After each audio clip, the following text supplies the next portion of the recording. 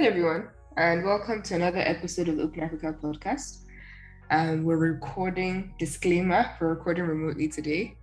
And on this episode, it's just the Open Africa team. So, Furo, Nusa, and Laulu.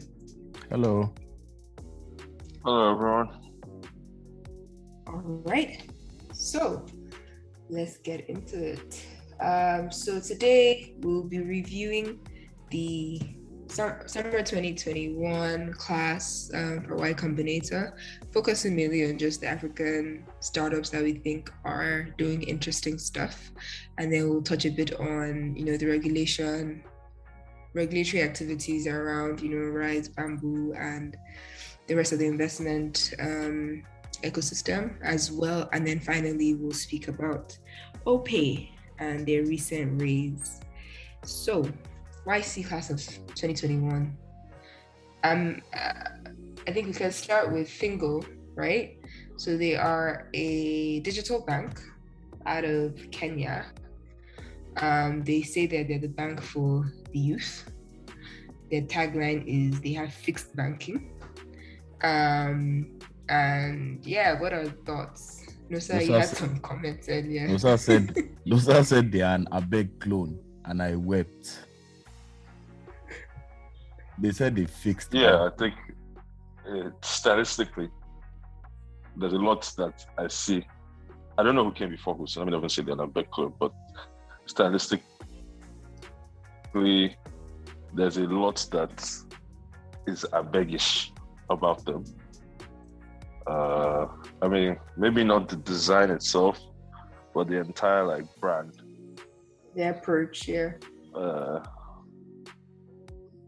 entire approach, the emojis, all that stuff. Very heavy on our back. Could it just be that the target market, that is what speaks to them? Or whoever they think they're targeting? I mean, it's possible. The target markets are probably the same, yeah. I think this is what building for Gen Zs is going to look like going forward. Yeah. And these are we're only in the early days. Yeah, that's my own hot take. Because I chat with my little cousins, and sometimes the emojis they sent to me, I'm just like, what's all this? What's going on here? And bear in mind that Furo is not that old, and she's losing touch this rapidly. We're all in trouble. Yeah, but yeah, I think interesting times ahead. It would be interesting to see how their journey evolves. Right now, it looks like they're offering just your typical banking services. So, an account that you can send and receive money in. You have some savings plans, and then you can pay your basic bills. I don't see anything around investments or cards or any of that other stuff. Now they'll do cards. Cards are not really big in Kenya, to be fair, so there's no need to waste money.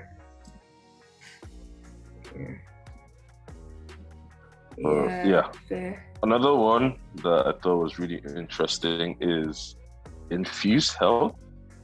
They're Nigerian, and what they do is basically connect researchers to Africans that want to do clinical study or that want to participate in clinical study. Because I thought it was really interesting, because I remember in college, one quick way to make money was doing all these studies for medical research, and you get it's interesting someone has made a startup out of this in Nigeria, actually. Yeah, I think it's interesting because a lot of the, how do I put it, the data that is required to design drugs that are for our let's say genes in particular does not exist widely.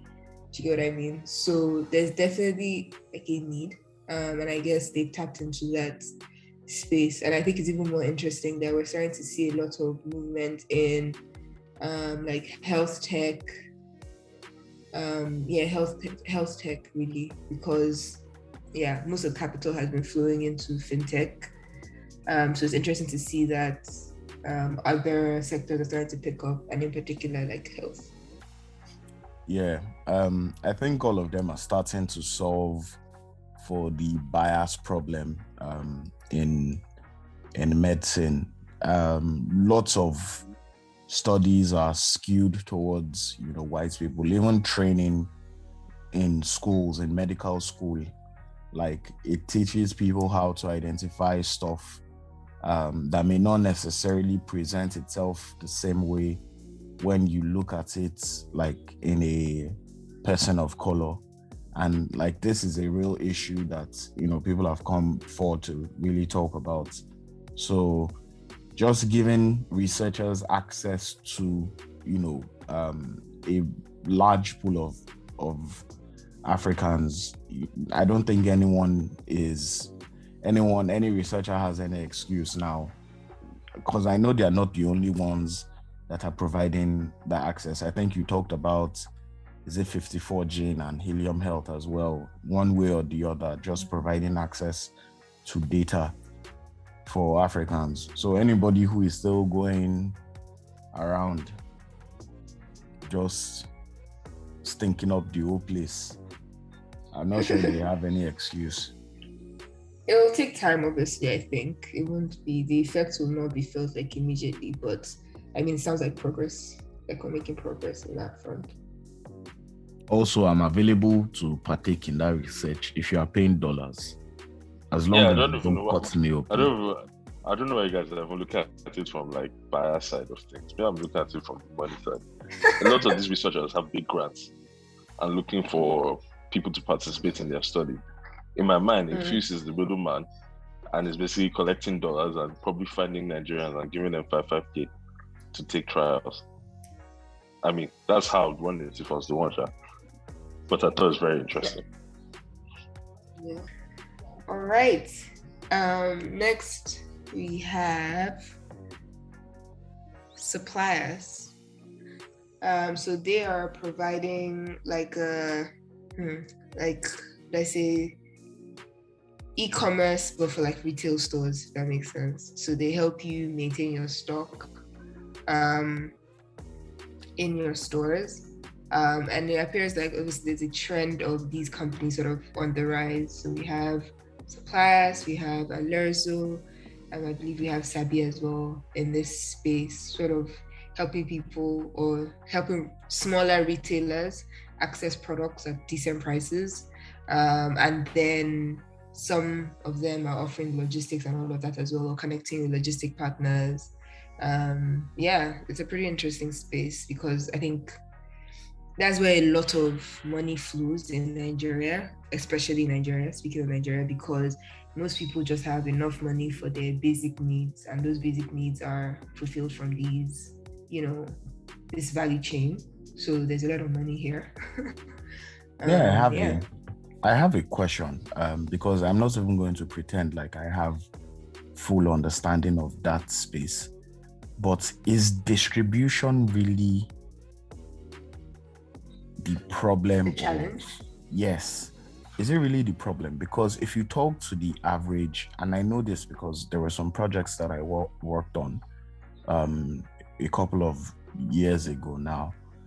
If you talk to the brands, at least for FMCGs, those guys that make all these consumer goods, many of them don't seem to have issues with their route to market, right? So they have a route to market structure that is tailored for them. Hardly would you find two people operating the exact same model.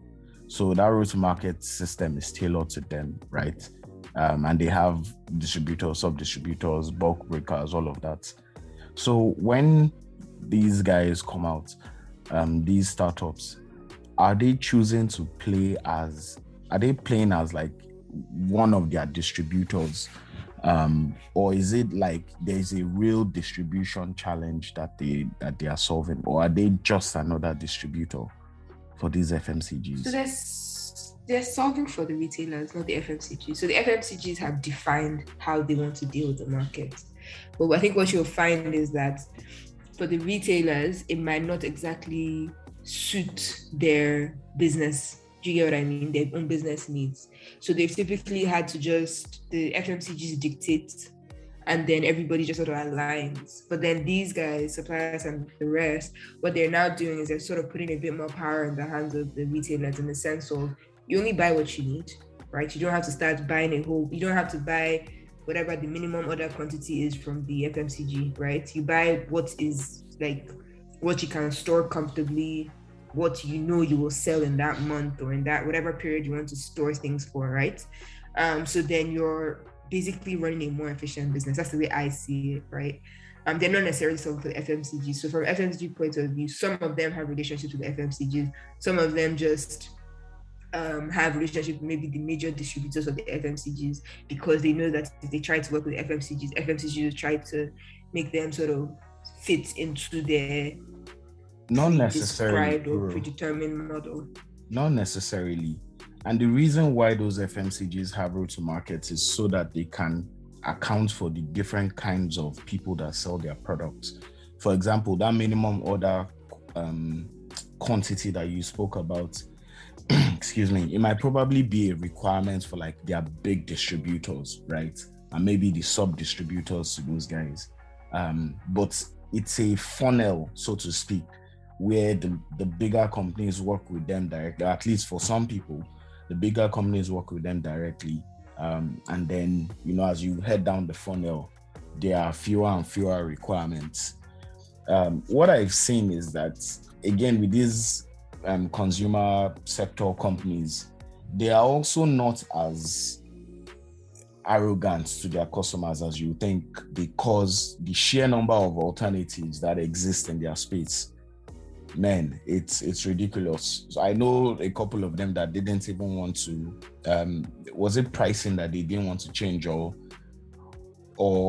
they didn't want to, they used to sell on credit to some people and they didn't want to stop selling on credit, even though it was hurting their balance sheet, just because there was a concern that our distributors and our wholesalers and our retailers will simply just turn to a competing product, So I'm not sure that they are stringent like that, or they are wicked like that to the retailers. Maybe there is some value in the convenience of just, being able to receive your goods on demand and whatnot. But as far as I know, that's something that it's a phone call to your distributor as a retailer or as a wholesaler. It's a phone call away. But again, like I said, I don't have full context of this industry. So, and for them to be raising capital, there's probably something I'm not taking into account. Maybe the main selling point is the convenience. All right. Moving on. We have Meko Autotech. So Meko Autotech, they're solving a problem that we all have. So giving you access to experienced mechanics on an app, so you can schedule your vehicle maintenance, repairs, inspections, etc. Are they solving a problem? Yes. Do I think that they are in a very, very precarious position? Yes, because over the years, I've come across a lot of people that have tried to solve the same problem, and the underlying issue just remains the technical hands that you need to deliver the service. So the mechanics and the technicians that you need, there's no escaping the need for those humans, and they're not necessarily the most reliable set of people. But yeah, it's definitely a need. My own only concern is just what makes them a bit different from all the others that have tried before. I don't know, Sha, but I hope they succeed, because I really, this is like a business that I would love. I don't like having relationships with mechanics, man. I feel like I change mechanics so much, because after a while, I feel like the guy starts judging me. I don't like speaking to guys. I think that's the one thing, is we don't have enough services where I can just go on an app and request. Like, I don't want to call somebody and speak. Yeah, I mean, the challenge is just yes, I fully get you. I think the challenge we have is not necessarily that people can't build apps for these services is that if you build the app for this service, what guarantee do you have that you can find enough quality hands to put on your app in terms of people that actually deliver the service? You get what I mean? Because for as long as you put your name out there and say that you're the one providing this service, even if it's not, how do I put it, people will, whatever experience people have with those technicians, right, it will rub off on your brand, good or bad, right? So then how do you solve for, ensuring that whenever somebody comes to your app and requests for a service, they get the same quality of service across board, right? Yeah, I don't know. It's a tricky one. I think it's the same thing with, like, how you have. Mm-hmm. I'm surprised, like Elizade or one of those guys, like their children hasn't like tried to like take up their business. Because that business is not a mass market business. Elizade's vision. No, apart from. Have you serviced car with Elizade before? Or Costaris? The thing is, like, even apart from that, right, most of these people of that generation, the way they run their businesses, I'm not sure that they will let their children in that easily. So, because it'd be really nice to have like an app where I can request for a massage and I don't have to start putting out something on Instagram like, hey, please recommend people that can come and do home massage or, I don't know, home services or whatever for like, self-care. It would be nice. The challenge is, again, similar to this mechanic thing, the access to skilled hands that won't go and disgrace you. Anyways, I think that's it for the YC class. But yeah, I mean, saying that, obviously I wish them all the best. I'm not saying it's all doom and gloom, but yeah. Apparently, this is like the largest African contingent for YC. So I guess it's a good thing. Yeah, definitely. If at the risk of sounding like one of those eternal optimists, I think the future is actually pretty bright. Because more publicity, more capital, it can only be good for most people. So, yeah. And if anything that's moving Nigerian startups away from Nigerian funding, I'm in support of. Because as soon as you enter YC, like your perspective or your scope changes, your valuation changes, everything. Alrighty, now to the regulatory issues. So CBN recently came out with some news that they had blocked or banned frozen accounts for Rise, Bamboo, and I believe a couple of others, saying that they're investigating their companies in relation to, I think, foreign exchange use, right? Yeah.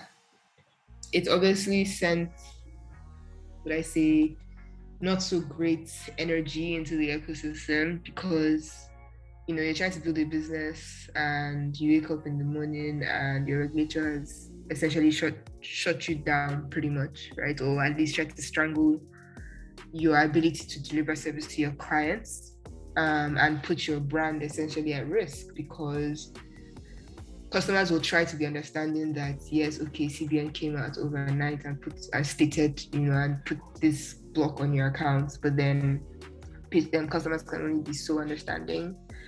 I don't know. Thoughts from you guys?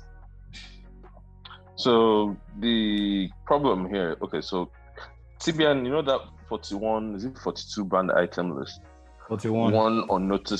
That one unnoticed item is international bonds and securities, i.e. investments outside Nigeria. You cannot use CBN's FX to partake in that. And the way CBN sees it is they've given money to BDCs. BDCs are selling money to everybody and anybody.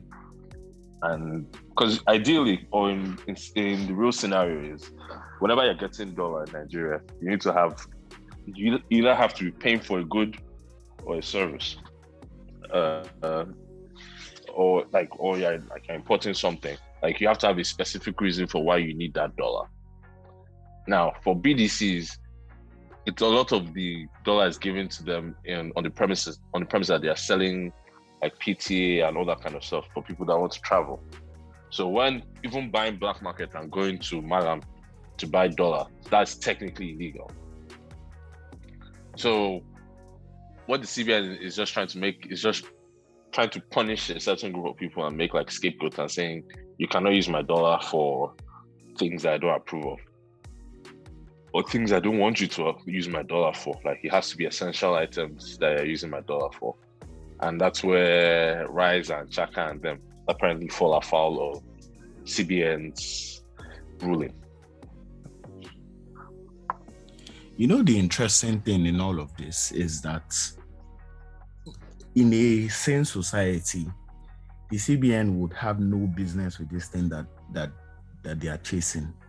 Because really, what is the work of the central bank, if not monetary policy, fight inflation, battle, just keep the currency behaving itself?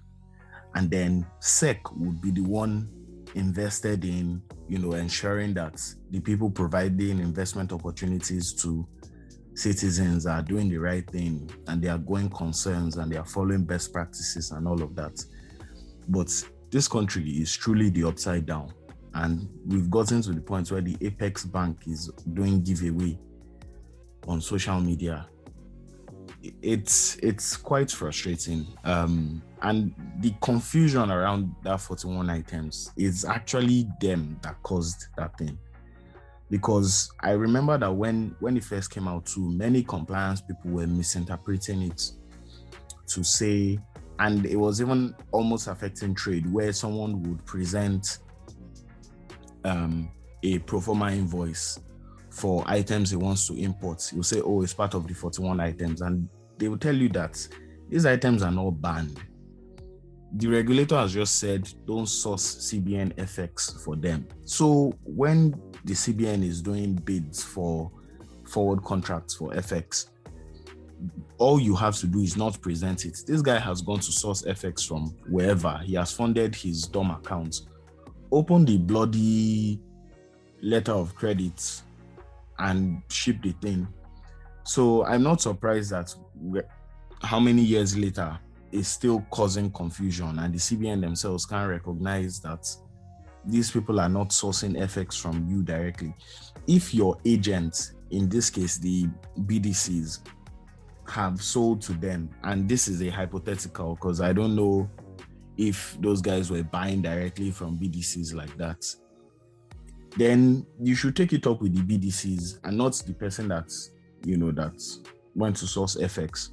Plus, if they source it from inflows, people from the diaspora sending in inflow, you shouldn't even be looking at them. Like, they shouldn't even register on your books.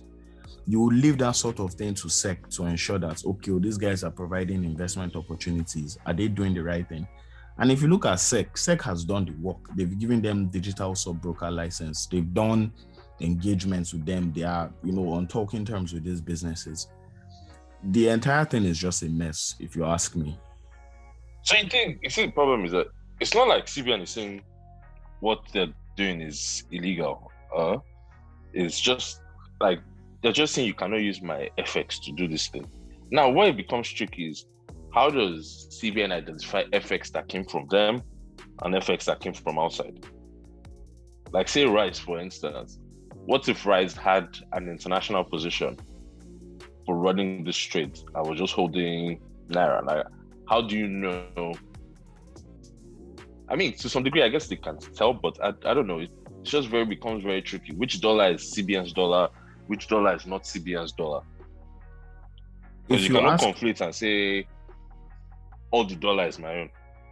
Yeah, agreed.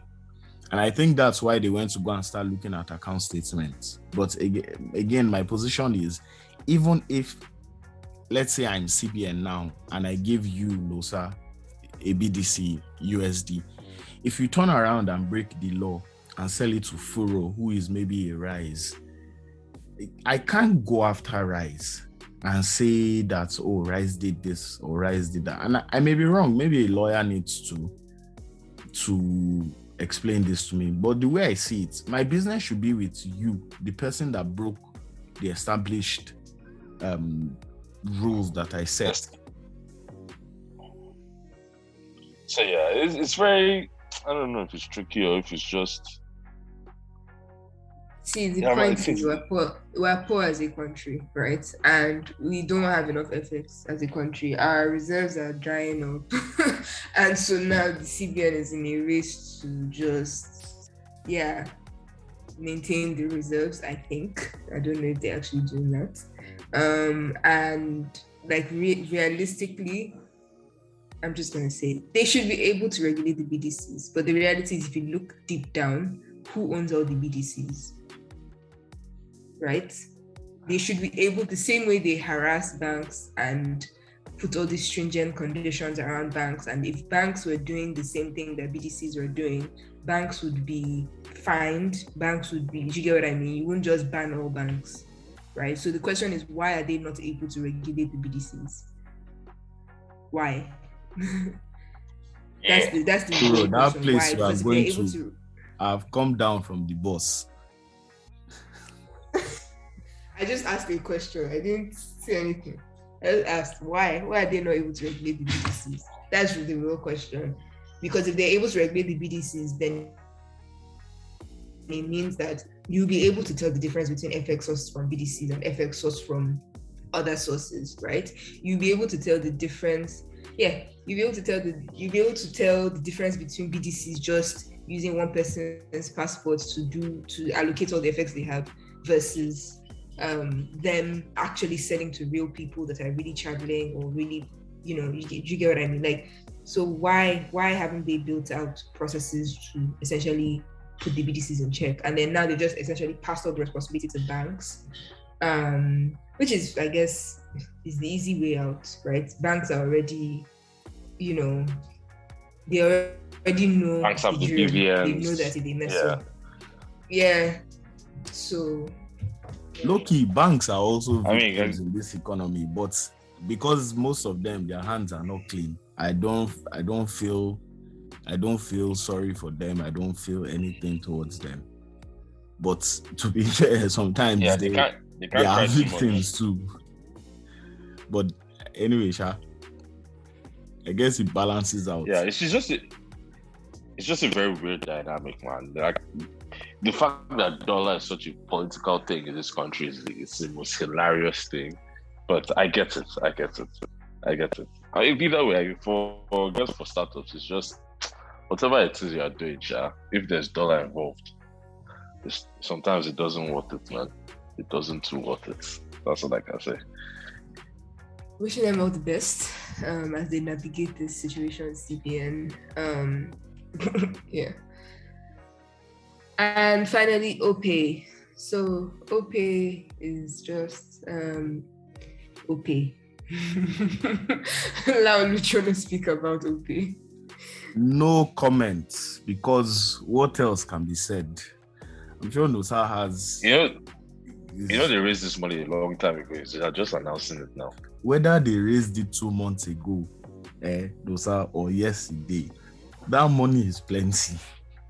I mean, it's plenty, but it's the size of the business or the potential of the business that's there. Like, when you break it down, OPay is Kuda plus Money Point, Team-Apt, Money Point plus Okada to some degree, or Kudi. They're like 3 unicorns or 4 unicorns inside OPay. There's even like a baby pay stack inside. Like, it's a massive business, and I've been seeing all the comments, man, on valuation. It's not worth the money, blah blah blah blah blah. So the thing is, for me, is GTB cannot, or a traditional bank, Fidelity Bank, for instance, cannot do more than they are doing now. This is Fidelity's cap. So we can, when you say this is Fidelity's value, it's like, you know that this is it. This is all Fidelity. With OPay, there's still so much potential on what OPay can do in terms of capturing like the Nigerian market. So if you're trying to invest in a business that has more room to grow, of course you value OPay at what's it called? Is it 4 billion or whatever it is they value them at, and you give them that money. I mean, it's not like they are right now more valuable than every single Nigerian bank. I mean, on paper, like, or in reality, I won't say they're more valuable, but they have the potential to be infinitely more valuable than any Nigerian bank if they just execute right. Because there isn't anybody that can say, I mean, I've worked in a traditional bank, I know what the roadmaps are. There's when you say what we are going to build next year, there's the banks are not growing as fast. The room to grow for a bank right now is very small. We are at the peak of your business. I don't even know what it is. Vision is also very limited. It's not just the vision is very limited. The capacity for what you're going to do is very limited. Your regulators has you by the balls. There's only so much that you can do as a traditional Nigerian bank now. Like, there's only so much you can grow. But as far as OPay is concerned, God, there's a lot they can do. Like, the app is ugly. They don't care for user experience. They don't care for fraud. They don't comply with anything. But God, there's so much potential in that business. So much. So you know they are now more valuable than any Nigerian bank, yeah? Yeah, I mean, in terms of like this valuation thing, is paper valuation. It's not as if it's established market. It's not today's value, no. They are a private company, so it's not street. It's the person that's willing to invest that is determining the value. When you say valuation, it's like when you say, okay, I'm listing, and this is what I can be. Then the market will show you whether if this is what it is. Do you know what I mean? It's still very, we believe you can be this. As far as a Unity Bank, we know you are this. There's no, we believe you can be this. This is where your bus stop ends. There's nothing a Unity Bank can do that can trump an OPay. I mean, yes, you're making money now, you're profitable now, but if OPay wants to turn on the switch and monetize, it's a wrap now. Yeah. I mean, they're by far the biggest MMO that there is. They're by far the biggest MMO that there is. As of December, I was talking to one of their guys. This guy said, was telling me that they've issued more POS terminals than any single institution in this company. In this country. They've built their own payment gateway, like a pay stack that they're trying to sell to other people. So if they wanted to bring back all rights, they can charge Gokada in that delivery business. Yeah, they are actually massive. And this money, is it for Nigeria and Egypt? Yeah, so they want to expand to Egypt. That's their next frontier. Because even from that YC thing, there are a lot of Egyptian startups in the thing. So I'm guessing Egypt is like the next hot African market.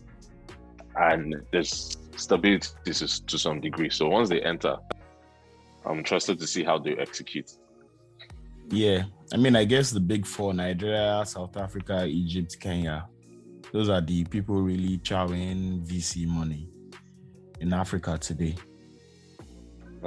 Yeah, I mean, it's interesting to see how they execute. It's they're building an exciting business.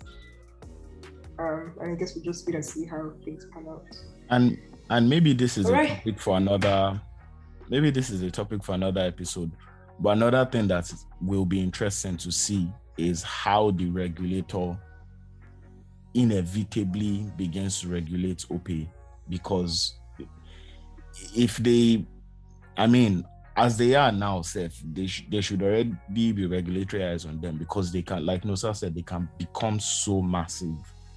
But it's also interesting to see how that happens. They are at a too big to fail phase of their thing, where the regulator can't just ban them. So if anything, is to parlays, like how they do with GTB and Co, where they'll give them slap on the wrist, or like MTN and what's it called, and multi-choice, where you're not outrightly banning them, but you just do all this protracted, you didn't pay tax, give us 1 billion kind of thing. But it will never be a situation where they shut them down like a Rubies. They have passed that level now. Definitely. Well, I think that's all for this episode. So until next time, thanks for listening. Bye. Bye, everyone. Bye.